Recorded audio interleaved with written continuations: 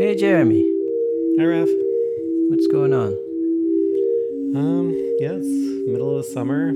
How is Getting ready Toronto? to, my last week here in Toronto. How's New York? Yeah, it's pretty good. It's like 30 degrees Celsius, 29, which some summers it's 37 or something. But No one's dying from heat exhaustion. I keep hearing like stories of like people dropping dead while they work under extreme heat. well, that's the best way to go. So I don't see a problem there. Right. But no, it's been nice. And then early August we'll go to Long Island and That's nice. try that for 2 weeks. Yeah. But the weather in Toronto is a little cooler. Yeah, it's like Canada doesn't really get over 30 degrees very often. For our American listeners, that would be like Yeah. 80 is kind of the max. It will sometimes go higher, but everyone freaks out. But what about Calgary? Calgary is about the same. It's a bit drier. It's much drier there, so it's less But humid. you said the sun was very intense. Like you couldn't eat outside in the evening. Yeah, it's like, but I mean, you can. It's just like on our patio, the sun's like beating down on you and stuff. But Do you just need an umbrella? yeah, that's true here too. Yeah. But New York's, I would assume, very similar, if not more humid even than here. Is it? Do you miss Calgary while you're in Toronto? I'm in a weird place because I've been packing up our apartment here to get it ready for rental, and that's like I just took out my old video cameras today. I was looking at like you have it's like you're packing your memories, but Yeah, I don't know, how that works because I don't have anything. well, you do have a few things, I'm sure. No, I don't. Like your first mouse or something. Is that? No, I don't keep old hardware. If something new comes in, the old thing goes out.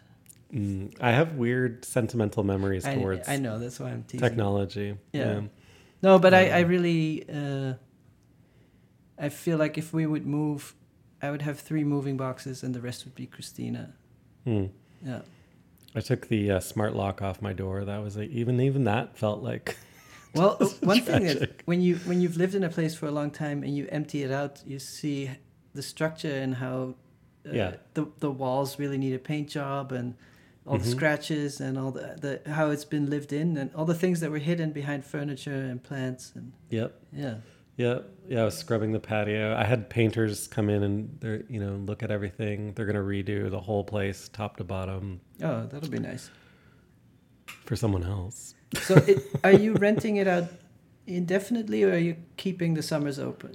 We're gonna do a 1-year lease, I think, to start and see how it goes. And yeah, we could always cancel it after a year if somehow we win the lottery or whatever. But it's so different, your lifestyle in Calgary and Toronto, but which place do you have more fun? I was thinking about that this week because I was like, it takes like 2 or 3 weeks to make plans here with anyone. And then because they all live like, it's a much bigger place like New York, right? So it's like, oh, it's going to take me an hour to get into the city, or I've got to like find LA. babysitter for my kids. Yeah. That's and more so, LA. Like New York is more like, hey, I'm here. You want to come over?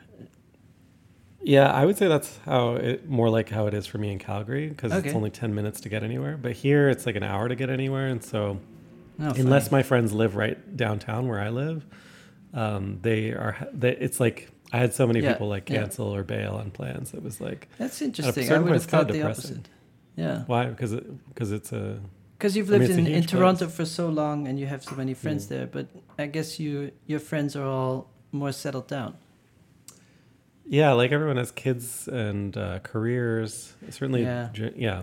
So I I mean, think I've seen people a few living- times, but Living here in downtown New York, all the people who have kids just leave, and then you're just left over with the weirdos, and you're like, okay, let's hang out. yeah, I would prefer that. I think in Calgary it's just that no one has anything better. There's no competition and it's cheaper. So, but here is a bit more of workaholic kind of town. So Oh yeah.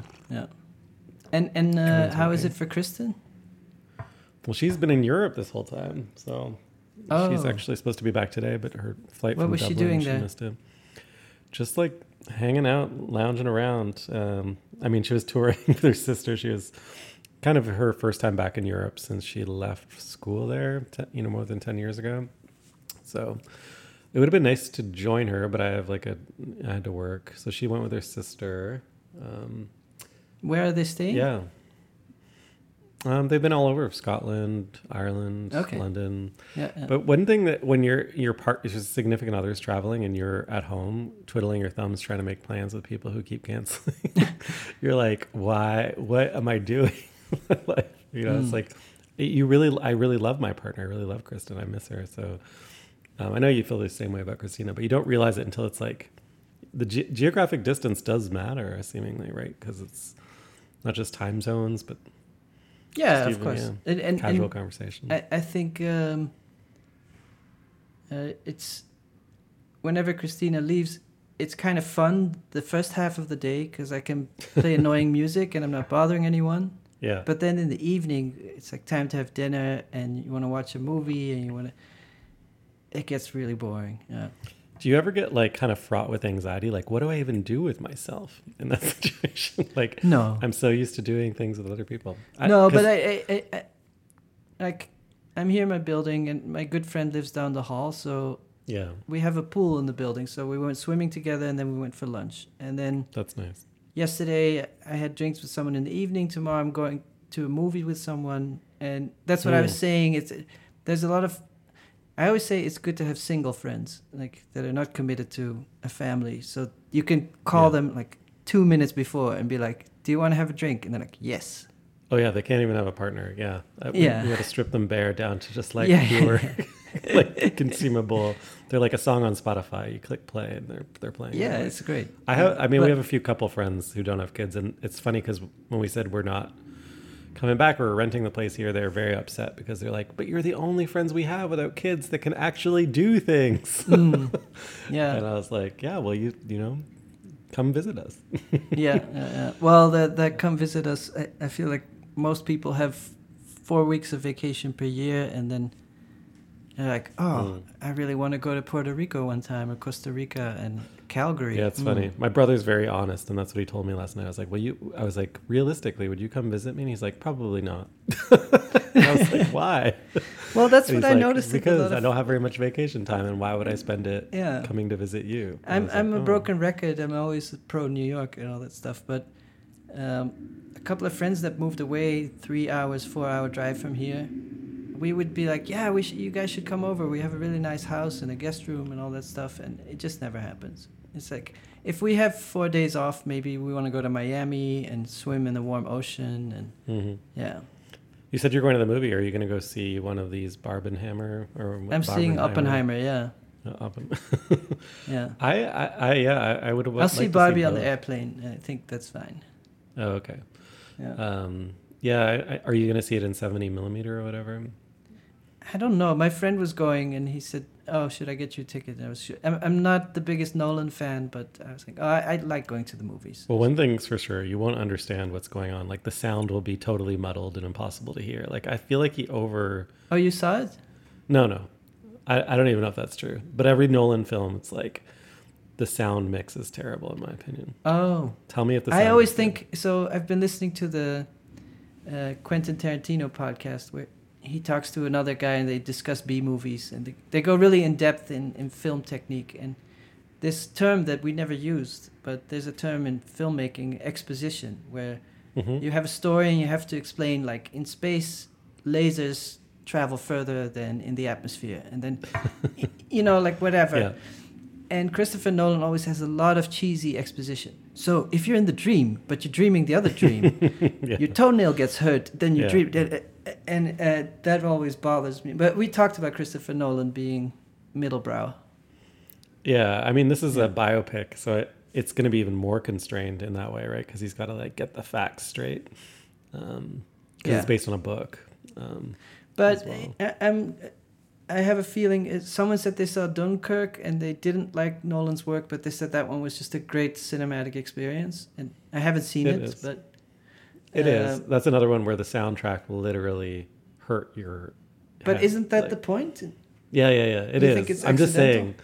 I leave each of his movies with like hearing loss. Okay. There's no one who like amps the sound more than Chris Nolan. Did you see 1917? Yeah. Yeah, I thought that was like I haven't seen Dunkirk, but I imagined that was a way better Dunkirk. But I don't know if that's true.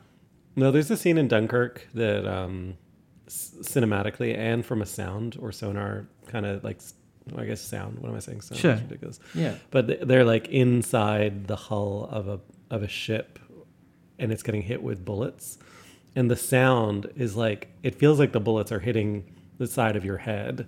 Yeah. It's a visceral experience. It's very visceral. Yeah. Yeah. Which is funny. Like, I always think humans are so weird. It's like, oh yeah, I have a great life and a loving family. You know what I'm going to do? I'm going to try to feel as much as possible like I'm being murdered. Yeah, exactly. Yeah. Yeah, and you know what I'm realizing as I'm getting older, though, is that, like, especially now after my eye injury, I'm like, I don't need to see that. It's like I only my got own so many cinematic eye minutes experience. left. Yeah, exactly. I just want to look at pretty screensavers.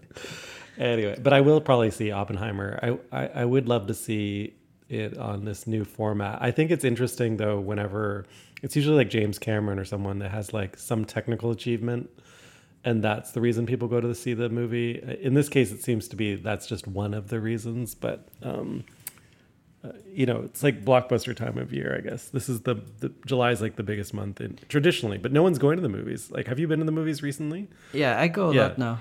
But when you go, do they still play? Are they playing these trailers? Like the last time I went, no, I go to Metrograph, so it's mostly classic movies, and they play. They have film programs, so they'll make a compilation of like, oh, it's whatever film noir month, and then they'll make their own 2-minute trailer of 8 film noirs. Okay, so they don't put like, because if you go to a normal mainstream movie theater these days, they'll put like the actors in before the trailer. They'll sit down and be like, it's really great watching a movie in a theater. There's nothing like it. And there's always, in the US, there's that guy from Saved by the Bell, not the main actor, but the other one. He's like, hey guys, let's look at some previews. I'm so glad you're here. Isn't this Get fun? Your popcorn. Yeah. But like, to me, it's so desperate. And I'm like, you sold me. I'm in the goddamn theater. Like, what do you want me to do? Like, go out and tell the story about how we all need to go to the theater? I have to say, I think about this a lot. My friend said this thing. It's like, every evening at home is lost. It's like, if you're not doing something, it's a lost evening. And I know it's not 100% true, but I really feel that way when I'm watching a movie at home or binge watching. I'm not like, oh, that was great. I'm just like, that was a compromise because we didn't have the energy to go out. Yeah. Friends of mine set up a theater in their basement. That seems to be like, you get to a certain... the best example I have is, I'm a big fan of David Lynch's work, and I've seen Lost Highway many, many times. And I saw it at Metrograph on the big screen, and it was a slapstick comedy. And at home, it's a scary movie. It's so different. And every time, I have a good friend here, and we're kind of like film buddies, and go once a week.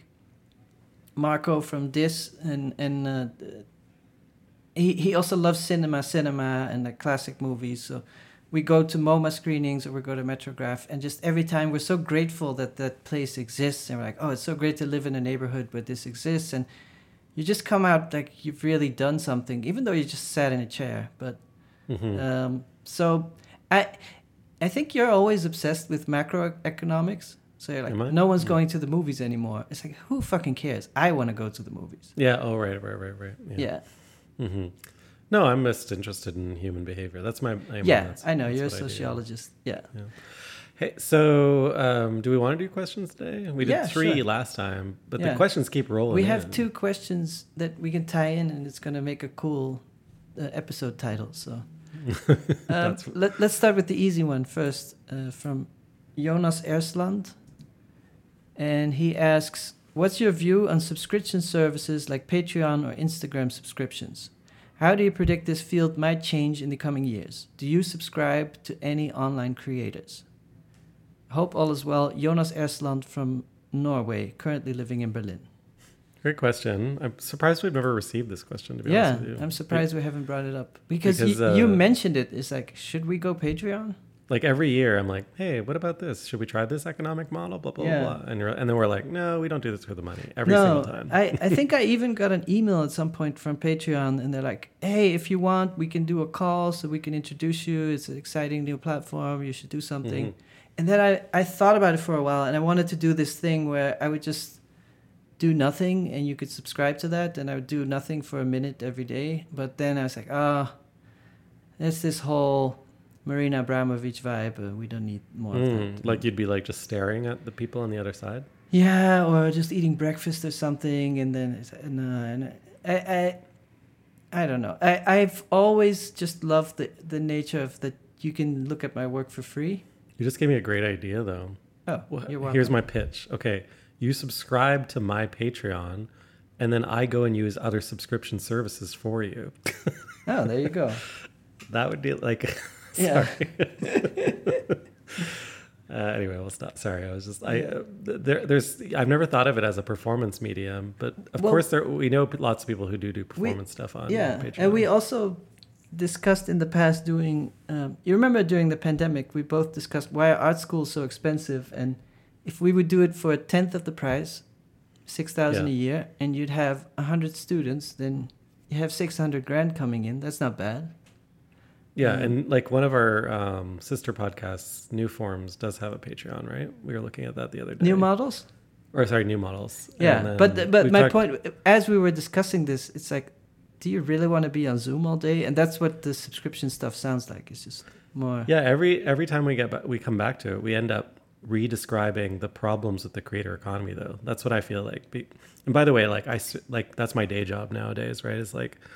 I help people monetize their creator practice, but not by making art. And I always find that ironic, right? Like, you can't make money doing the thing you love. You have to create like some kind of monetized version of it that's not selling it.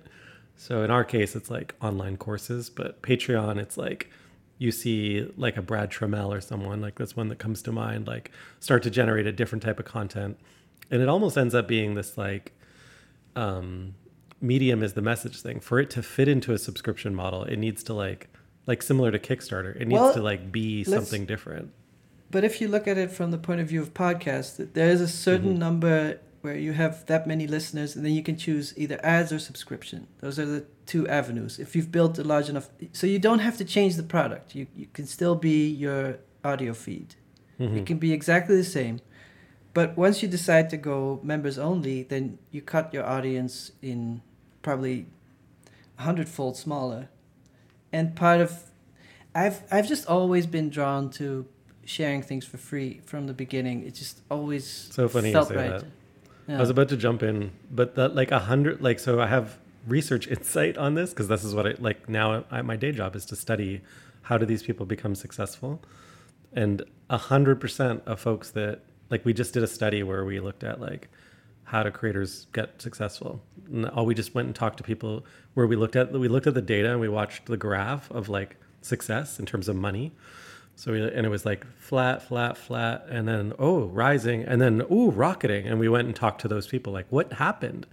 And all of those people started by giving away something for free, but then their audience grew to a point where they had enough like leads, which is such a horrible word. I hate that word, but they had enough people that were interested in buying something from them.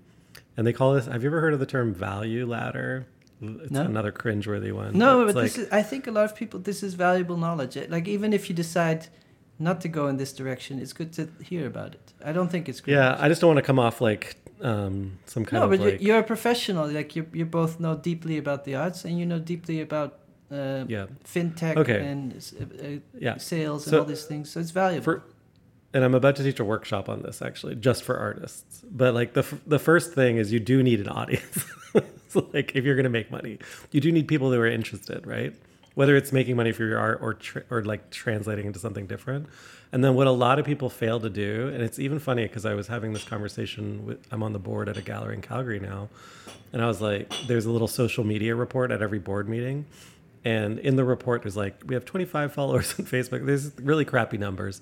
And then it's like, we have 24 newsletter signups or something. And the other day I was like, well, how many people are subscribing to the newsletter? And they're like, 400. And I was like, what? And the gallery's been in business for like 40 years. But the reason I was shocked is because like everything you read or any data you look at, email is still the most valuable way to convert an audience into a monetizing audience. Well, that's interesting. It's very intimate, and people often feel like it's a gift. Like, oh, I got something. Oh. Yeah, and so you're supposed to give something away for free in exchange for an email. That's the kind of the cheesy rule, but it works. Like people are like, oh, I got something for free. Of course, I'll give you something in return, not money, but I'll give you my email. Then once you have an email, now you have a way to communicate directly with that person. And you're not worried about being hidden in the algorithm, even though now the inbox is also algorithmic with priority inbox and things like that. Yeah, but you can do targeting with emails as well. So if you ever, get into Facebook ads or Google ads, you can upload your email list and then target all those people as well. So it just it makes everything infinitely easier. It's interesting. So I want to rewind a little bit to Web 1 because email is very Web 1. Yeah. And so when I started, I just had a website and I emailed that to a couple of friends. They emailed it to a couple of friends. And then I was like, oh, how do I keep my friends up to date?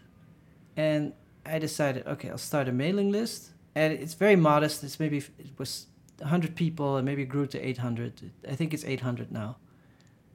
But then I noticed a lot of artists would send emails saying, I have an exhibition in Hamburg. I have an exhibition in Norway. And then you get the email and you can't do anything with that email because 99% of your audience is not in Norway or Germany.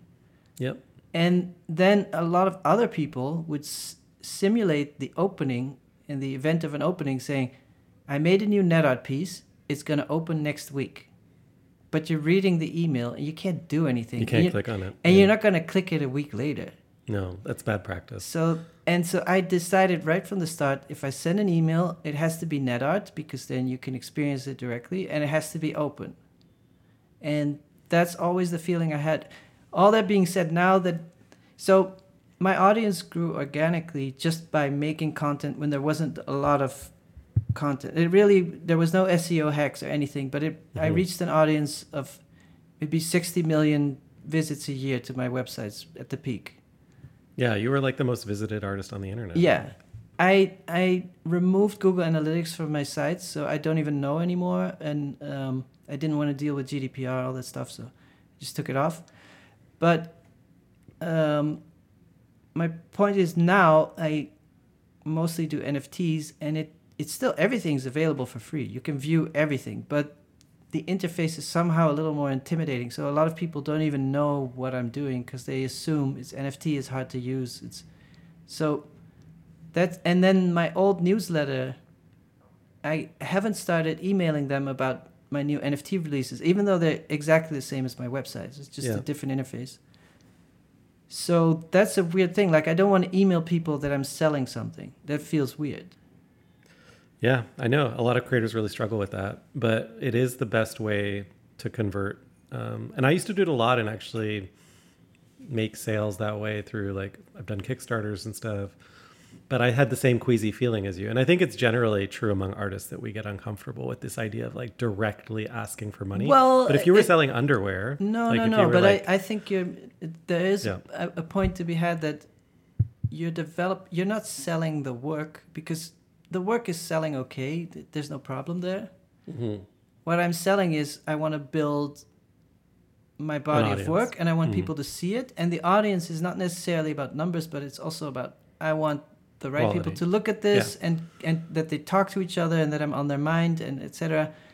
That's it. Basically, the very simple premise is I want to let people know what I'm doing. It's more of an open studio than a sale. And that is very important, and that is a bit confusing with the creator economy. Like this podcast is just come hang out with us. That's the feeling. And then once you say, come hang out with us, but you have to pay. But also I think if we pitched this and we were over the next 7 years, we'll slowly build up to an audience of 5,000 people, people would think, well, why would you waste your time when you could generate 1 million followers following this formula? I think you often, this is not a, I'm not this trying is not to, me. I'm not saying this is the thing. But I see a pattern in the way you see things. So you often, because you come from a business, you're between business and art. Mm-hmm. And so your mind goes between those two. And so you often think, I should be on platform XYZ because I read that has the best effect. Mm-hmm. Right? That's often how you think. But I don't do that. But no. But if you look at an artist like Cause, who's very successful on Instagram. He chooses one. Yeah. Not only that, he's not selling anything on his Instagram. He's just like... Yeah, but this is exactly what I'm talking about. No, right? no, So, but what I'm saying is that you might think like, oh, the data shows that he should have a mailing list and that he should do this and this and this, but he's actually one of the most successful artists in the world, and he makes many folds more than both of us together. Yeah. So following the rules of the creator economy and looking at how it's done, or how am I supposed to do a drop, and then you have to post on Monday morning and blah, blah, blah. And when you follow the rules, you've already lost. I think. No, I had an interesting call with a customer, and the reason, like, I'm 100% with you, by the way. Like, I'm not arguing the other way. And they actually described doing what we were saying, like trying to post stuff on Instagram, buy ads, or like get onto podcast, drum up interest in like this tag course lots of people. Yeah, but it didn't work. All the spam tactics. And this was the most interesting call we had. This person ended up creating a book. So they're like, none of this is working. I'm gonna write an ebook or a book, like a guide, and it was on like 3D printing or some kind of CAD software. It was very specialized, very niche, and then they were already part of a community on Reddit. And, you know, a lot of us are already part of communities where we're not trying to sell things, right? And they were really self-conscious. They're like, I don't want to sell this. I'm just going to give it away for free to that community. And so they gave it away for free to that community. And it was extremely successful. Like the post went viral, so to speak, or whatever. And people started asking, do you have anything else? How can I learn more? And then he was like, oh, well, you could sign up for my course. And but then it didn't come off as sales. But that's funny, because if you sell a course, then you have a lot of obligations that are not making the art. So then you become a teacher, basically. Well, he wanted to become a teacher. Okay. Like he had this whole vision. But I'm saying if you look at the example of Brad Trammell, and there's other Joshua Citarella and other people who came from making art and that wasn't successful financially. And then they went to becoming a commentator and got better at it. And the format requests like do 3-minute videos or 6-minute or whatever. They get really good at it. And it ends up you become a spokesperson or a pundit or whatever you want to call it. But the visual art thing just goes further and further in the background, which might fit them, might be a better fit. But if you ask me, do you want to be in the creator economy? No, and that's exactly where we end up every time we talk about this, which is in that hamster wheel. Like I think that's the terminology we use at work, actually, is that creators are generally feel like they're caught on a wheel and they can't stop. It's like an infinite loop. But what's interesting is when I was making websites before I made objects in physical art, I would always maybe make between 4 and 20 websites a year. That was always the number. I don't know why. That's how it went. And some years you make 4, some years you make 20, and there's no regularity. There was like maybe you upload 5 of them in 1 month and then nothing for 6 months and whatever. Then the NFT thing happens and you get excited to produce very quickly because it's so exciting. And then art blocks happened, and that was more like, oh, you should do 1 or 2 drops a year and really work on them. But I just felt this urge to make much more, and then I created my own website where I can mint series. I dropped 1, and then I dropped... And then it's the question, how big is the audience? Like, if I drop too often, will people feel like I'm being pushy, etc.? So I do like once every 3 weeks, and then once every 2 weeks. And now I'm like, why not once a week? And it's going fine, but it felt like I was pushing something to people, and they would become exhausted and all that stuff, but it's actually not true. And so that's what I was trying to say is the hamster wheel. I create the hamster wheel because I just have this backlog of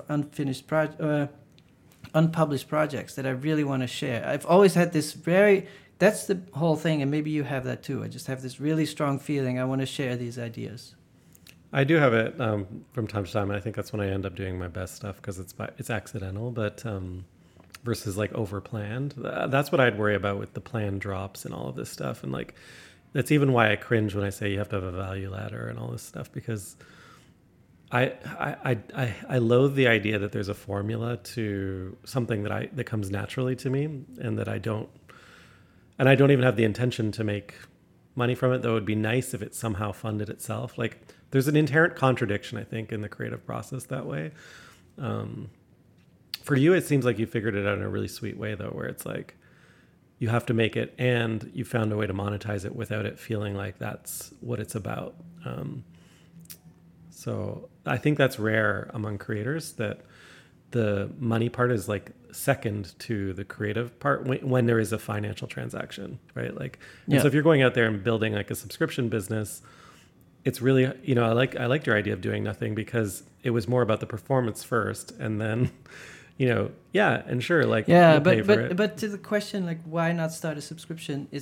I think we're both saying the same thing. It's like, if you go that route, prepare to change. It's going to take a lot of your attention. Like the whole format is like, oh, have you tried this and this and this, and have you tried this tactic? And then before you know it, you're making viral content. And and one thing I find remarkable is like, you would assume that like, you always say on the podcast, there's more artists than ever, right? Like, but let's take music as an example. The internet made it possible for you to launch a career and have someone on the other side of the world hear your music, and maybe even get to go on tour there. But I guess musicians have always struggled, but every musician now cannot make, except for maybe like 0.111% can make a career from... That's funny, because I hear the opposite often, but it's... From musicians? Yeah, but it's not bands, it's electronic musicians, and they're like, oh, it's great, I just bring a thumb drive and I get paid 8,000 to DJ and or whatever, I don't know, but it seems like a very profitable model compared to the touring band. Well, I think the other one that I've heard recently is like, and there's an actors strike right now, is that in the streaming world, like actors are not making what are called residuals, like, and they're sometimes getting pennies per stream. Like when you watch like, I don't know, some Netflix show, the actors in the show might get like a check for like 40 cents or something like that. Yeah. And that's not just from you, that's like for the whole month. It's like, I don't know. It just seems like the idea that the world has infinite access to infinite amounts of content we thought would create infinite abundance, right? But it's actually sliced it into these and we thought it would slivers. Create a lot of independent filmmaking and things like that, and then Marvel is actually dominating. And the thing that's on my mind now, and I know you don't want me to bring this up though, is like that, AI is going to flood even more content like that's generic into the system. I'm hopeful that people do I think people do interesting things. I think in any genre, but, there will be people that use the tools better than others. So if you have a lot of studios using AI, some will do it better than others. So there will always be a quality selection by the audience. But what you could do theoretically is, if you could generate 1,500 variations of a movie, quickly leak them on social media and see who likes it best. Like, it's hard to compete with that as a human. Well, I was talking to my sister-in-law. She works in special effects and cinema. And we were talking about this topic, and she was like, yes, of course. Like, we all know that within a few years, there will be no human, like, productions. And I was like, what? She's like, oh, yeah. Well, just, like, everything will happen in AI, from, like, the script to the cinematography to the actors, because we'll just have 3D scans of the actors. Everyone knows that's where we're heading. We talk about it all the time. But it's, like, 10 years, maybe 15 years out or something. Yeah. I always think if AI will do digital art better than I can, then I'll have to become a painter. But I think that's the only solution, because then it's still hand done, so you can't compete with that. I don't want to go too far down the rabbit hole, except to say that I think that you would succeed because you're always doing something unique with the media, right? Like or the medium. You're always like turning it on its head or thinking about what it means. Yeah, we'll see. Yeah. We'll see. So I think if that shows that you have mastery over the medium, but that's usually like what you're talking about. I think the answer to the subscription thing for both of us is that it's not for us, and for some people, the question, do we subscribe to any? I do subscribe to one. What do you subscribe to? It's just like a Patreon for a residency that I contributed to years ago in Norway, the one I always complain about. Yeah. But that's like, I still care about helping I them out. subscribe to Dis, formerly Dis Magazine, Yeah. Dis.art, because they're my friends, basically. That I feel like that's a big part of it. You feel like subscribing because they're your friends. Yeah, exactly. I want to support my friends. And I think when this whole creator economy thing got started, I always go back to Kickstarter as like one of the first companies that came out and said, hey, like there's another way of doing this. How many Kickstarter projects have you supported through the years? Probably like 6 or so. Yeah, maybe 3 for me. Do I remember any of the products? I mean, I've Culture also hosted Sport? 2. Did you I've done support 3 that myself. one? Which one? Culture Sport, John Oh Michael yeah, Bowling. I did support that. Yeah, that was great. Yeah. I still wear the T-shirt. But t-shirt. I mean, it seems like we're all connected on a computer and we want to support interesting content, and it seems so logical that it would work, but it's tough.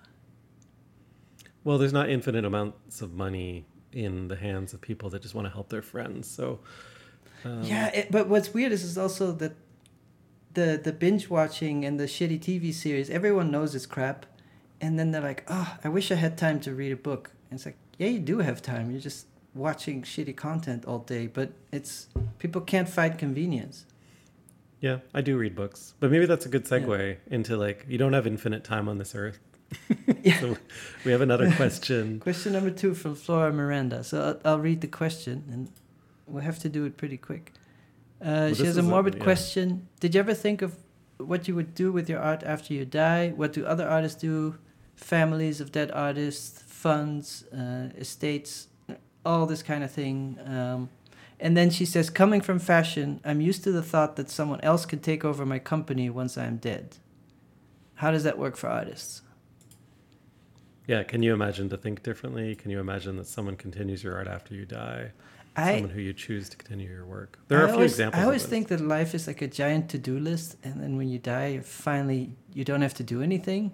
So I would like to take a vacation then, and I don't want to have a to-do list after my death. But of course, there are lots of examples of artists that have foundations after they die that continue their production. Sure, but I don't want to do that. Or maybe not lots of examples, but Warhol would be one of them. Yeah, I understand, but it's not something that I want to do. Mm-hmm. It's like there's enough to do already in life. I don't want to think about the afterlife. Well, I think it's also funny coming from the last conversation that Flora compares the artist to a company, like owning a fashion company, or an artist owning a company. Artists rarely will actually compare themselves to a business unless it's conceptually aligned, like Warhol, like the factory or something, even if they are running a real business. Well, it's like the band Kiss, that they always wear makeup. Part of the idea was that after they die, other people can play their role with the makeup and you'd hardly notice. So it would be like Mickey Mouse at Disneyland. You don't know who's inside the puppet. That's really interesting. I wrote an idea down in my sketchbook yesterday, which was like, you know how they have like Camera Kit or AR Kit, like Apple releases kits? Yeah. I was like, why don't I release a kit for myself? Like so that Jeremy anyone Kit? could be me. Yeah, Jeremy Kit. But it would give you all the material to recreate my career life. It would be a very lightweight kit. Yeah. Including all of the steps necessary to blind yourself. I mean, I think in the end, work survives because it's of interest to other people. And so it's not up to the artist to enforce that. It's the work has to appeal to people, and that's how it will live on. And the artist should make the work purely that's a good point. as much as possible to fulfill their own interests and to fulfill their own curiosity and follow your own curiosity. And then it's not up to you. After that, just let it go. I think that's a really good point, and it reminds me that a lot of people will talk about how an artwork does live past the artist because it gets reinterpreted by each successive generation of people that look at it, right? We don't look at the Mona Lisa the same way they did during Leonardo da Vinci's time. So it means something different because context around the artwork changes. And so you could argue that society actually continues to uphold the work and the artist, and they are the artist, right? Like, that would be also the postmodern position, which is the author is dead, right? Like that's the concept. But that's also death of the author. There's that idea that communism failed because it promised the paradise within 5 years. And Christianity succeeded because it promises paradise after you die. Yeah. And that makes art sort of a religious thing where there's always the hope, no one found me, but after I die, then they'll understand. And that gives you an incredible amount of hope. You're like, yeah, it's not working out, but maybe in 10 years or 20 years or 40 years or after I die, it's not relevant that it happens in my lifetime. I'm going to keep going. And I think that gives artists a lot of purpose. It's some people, but it has this religious, spiritual quality of like, this is beyond me. This is a grand narrative through the generations. We're searching for aesthetic truth on a higher plane, and the work is going to find its purpose, and it's kind of mystical. And I think in that sense, it's very different than saying I'm starting a distribution company for plumbing supplies, and you don't think, I hope this works after I die. Yeah, I think that is definitely the mythology, and it honestly, like I mean, there's countless examples for generations to go into any museum, and the work lives on, and people talk about it and they reinterpret it. One part of Flora's question that I just noticed that we doesn't really function for people like you and I maybe is like technical obsolescence. So you're making this work. I disagree there. Well, I don't know. Like you're making the work. I actually think there's a higher chance of it surviving than physical work. Why is that? Because it doesn't decay? Yeah, and you can make copies, and then ChatGPT can update it for whatever. That's one thing where AI will be very helpful. So I think that's actually the opposite. I think physical works can disappear, they can burn, they can get damaged. They're hard to... How many CD-ROMs have you played recently? I know, but once it's on the network, yeah, you just put your whole body of work on GitHub, and it'll be fine. As long as it's distributed across multiple servers, and that there's not like... Yeah, but I wrote this short text about it, but I said that a physical work of art is at its best in terms of visual quality the moment it leaves the studio. Then it's done. And then the rest of preservation is to prevent decay. That's like the atmosphere will attack this work, angry people will attack this work, we have to protect it. And I think digital work, it's the opposite. It's display technology improves over time, graphic cards improve over time, so the work intensifies over time. The colors get better, the resolution gets better. I know that's different for video, but I'm thinking from my point of view. Sure. Hence, vector graphics, scalable, all that stuff. And so that's the one thing that I think is actually the least of the problems. Well, that's only true for a specific type of digital work that you're referring to. But even code-based, like if there's dependencies and they're not packaged with the asset, I know you are doing that. But I think it's fine. There's tons of people that have like a Mac Mini in their house that has the artwork on it, and it's like never going to run again. But that goes back to is it of interest to anyone? Well, then that's a different point. Yeah, but think of all the classic video games that people keep alive and all the old screensavers. There's all these communities of fans because they love it. And it's the love of the work that keeps it alive. Mm-hmm. Yeah, I think if you were to go back to analog electronics and some of there are a few organizations in the U.S. and in Europe, but they would admit that like we've already lost like 90% of there were all these like various like video synthesizers and special bespokely made artist devices used for performances and things. Yeah, those are physical works. But those are physical works. Physical works, but they also generated. Yeah. No, that proves my point. It's like once it's born digital, fully digital, it's a completely different technique. No, I'm talking about the space between like fully analog and fully digital, like the electronic space. But I'm saying physical work is more risky, and people always think like, digital work is fragile, but I think it's the opposite.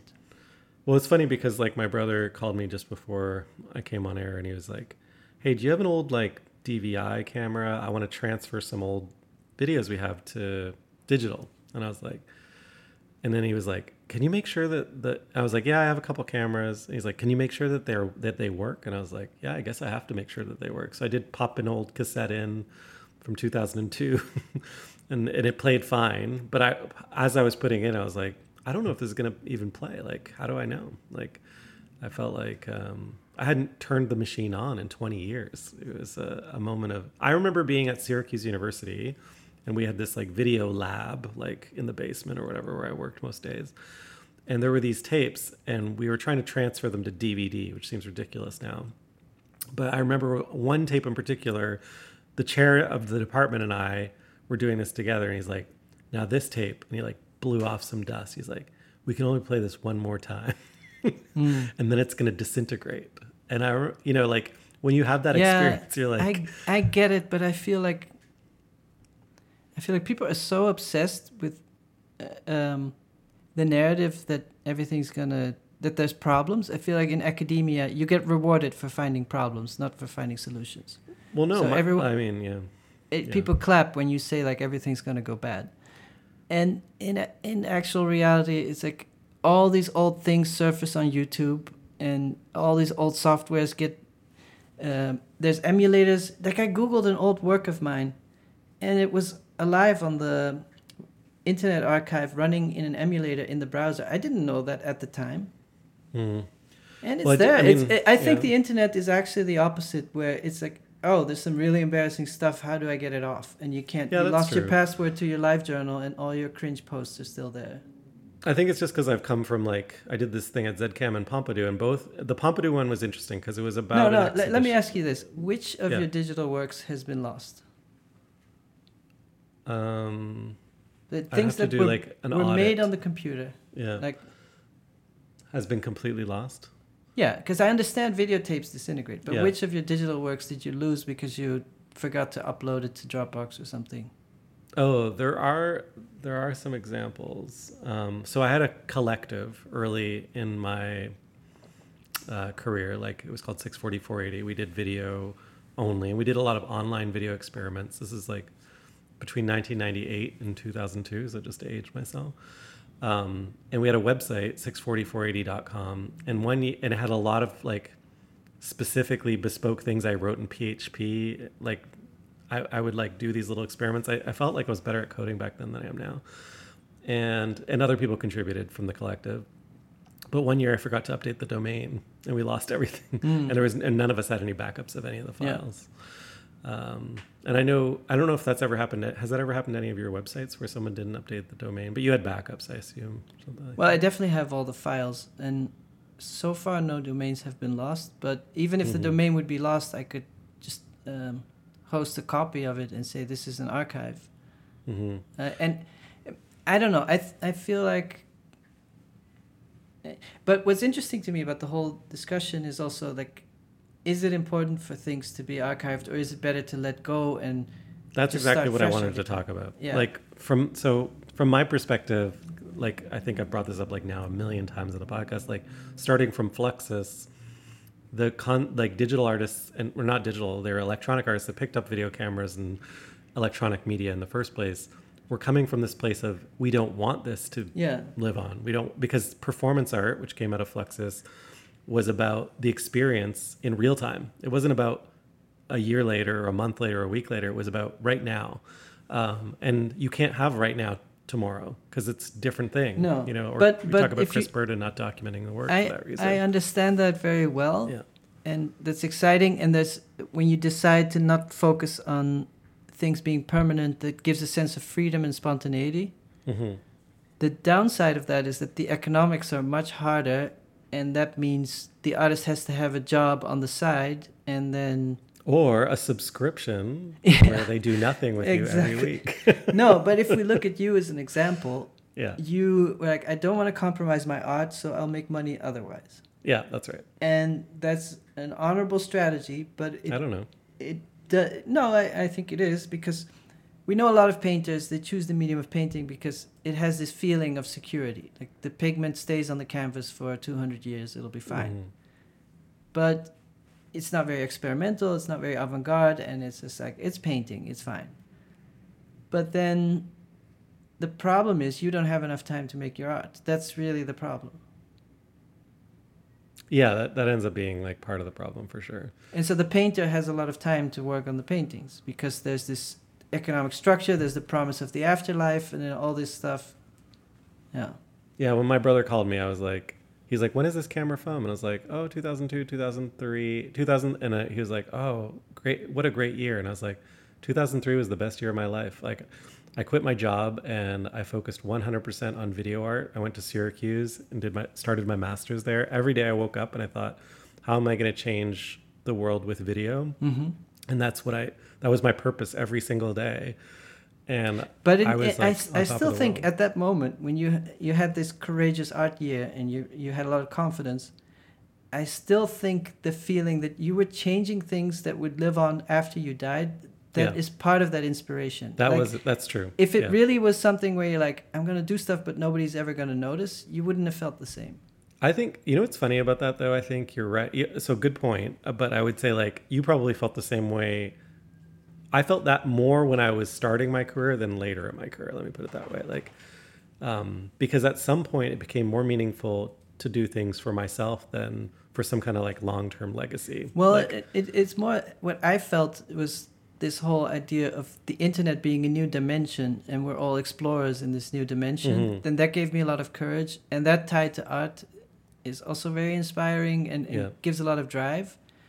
But I have to say I kind of lost the focus on the digital, and I was still making it but not interested in publishing it. And then when the blockchain happened, it was like reinvigorated it. Yeah.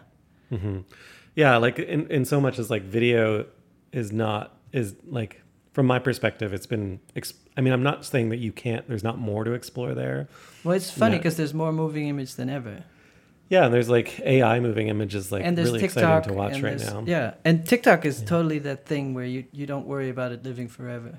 But what happened in my head at that time, like with TikTok and as things came on, I've talked about this with AR, is as the number of people participating increased, my feeling that I had anything to contribute diminished. I'm just being honest, like, because I'm like, wow, there's so many, as my awareness. Well, that's what I'm saying. There was stuff. like this new dimension, and then all of a sudden that dimension got really crowded. Yeah, exactly. I like being first. I like novelty. I will admit that. That's inspiring, and then I think maybe it does come back to the selfish. But it is interesting that so if you like non-crowded, empty new spaces, but let's get on Threads. Let's say that the blogosphere is kind of empty now. It doesn't feel like, oh, let's go back to that thing that was alive once and now it's kind of empty, and let's go to this dead mall. No, you need other people to be coming along, like in some way, I guess, but. Which comes back to our audience point from earlier in the subscription thing. Like, I did want to share because I did want to elicit a reaction. Like, I can't lie about that. Maybe you had a different intention, but it feels good to get a reaction, even bad reactions in a new space, because you're like defining this world, this new world and new space.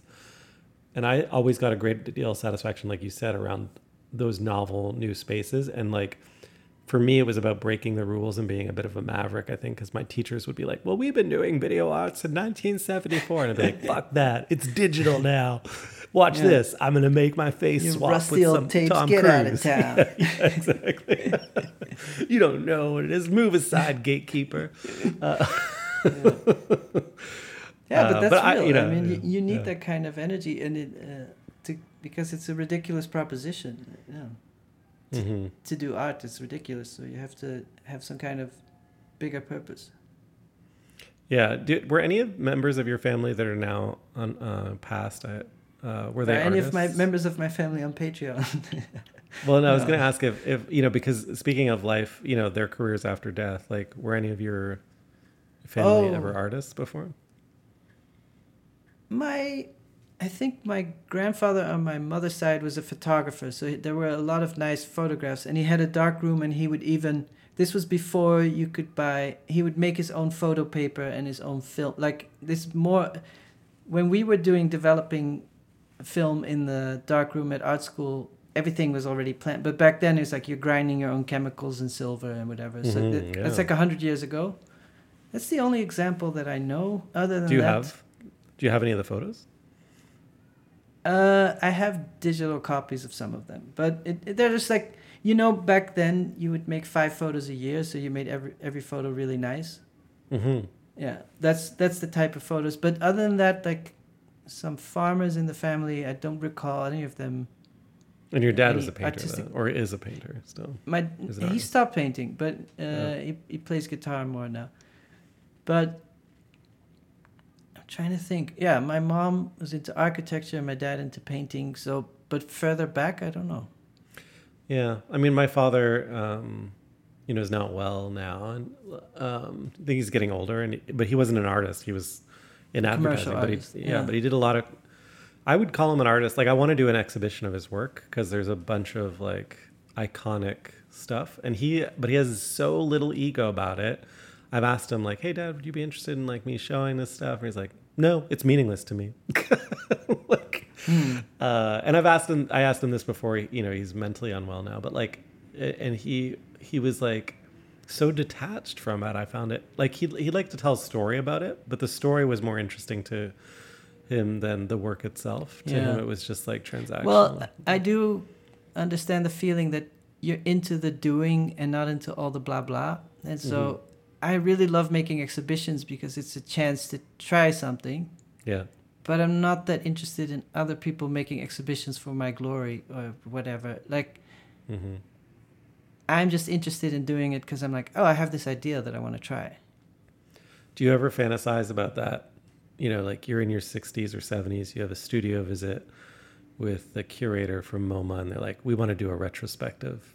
Oh, I definitely want to do the big Guggenheim show. If I walk through the Guggenheim, I'm like, oh yeah, like all the moving images on that spiral is going to be great. Great example. You don't have to be 70 to get that. So but that studio visit where they're like, show us everything you've ever made. We want to tell the real story. Yeah, but I definitely want to do lots of museum shows. But I also noticed doing the museum show this year, it's a lot of work, and it also takes away from creative time. So you have to be careful at the same time. Well, those types of shows typically happen at a stage of, like those types of historic retrospectives at a stage of career that's late stage. So you might be making less or making bigger works. I think I'm going to make more and more. I'm more productive now than ever, so I don't see... Well, you remember when I met you, my expression, I'm going to make more work of less value faster. So that I'm going to make more work of more value. There you go.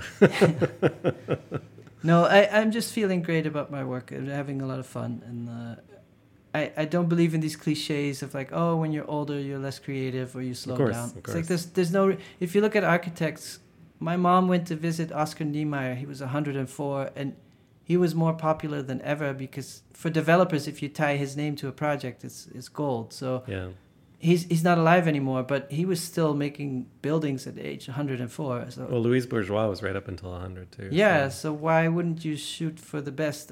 Why would you settle for the worst? Yeah, no, Louise Bourgeois is definitely my hero in that sense. Yeah, and so I don't know, just to me... the chance that you're relevant after you die is probably tied to how much fun you had in your life. So if you had the most fun and you're just making a lot of stuff because it was really fun, that's the biggest chance. Worrying won't help you. And like having fun and exploring will help. So that's... helping others also. Like if you're Mother Teresa, you didn't make anything, you just helped people. No, but we're talking about artists and the legacy. Sure. Yeah. But I consider myself Mother Teresa. Just kidding. Would you do a Mother Teresa performance? Like, I'm the Mother Teresa of AR. I'll just be lying on the ground on some hay, sleeping. Yeah, with like a sheep in your arms, like a little lamb. Yeah. All right. Are you planning to do any performances in New York in the next few months? I mean, I have no plans. If someone would like to invite me, I'll make a plan. But or I could invite myself somewhere. Maybe we could do one in your apartment. Yeah. Let's figure it out. Okay. Deal. That would be fun. Yeah. So we have a field recording from Peary Quick. I don't have his original email here next to it, but I think it's an organ. But I'll put the description in the show notes. Kind of appropriate to have an organ after that discussion. Death and subscriptions. This is the sound of subscription of someone subscribing. Yeah.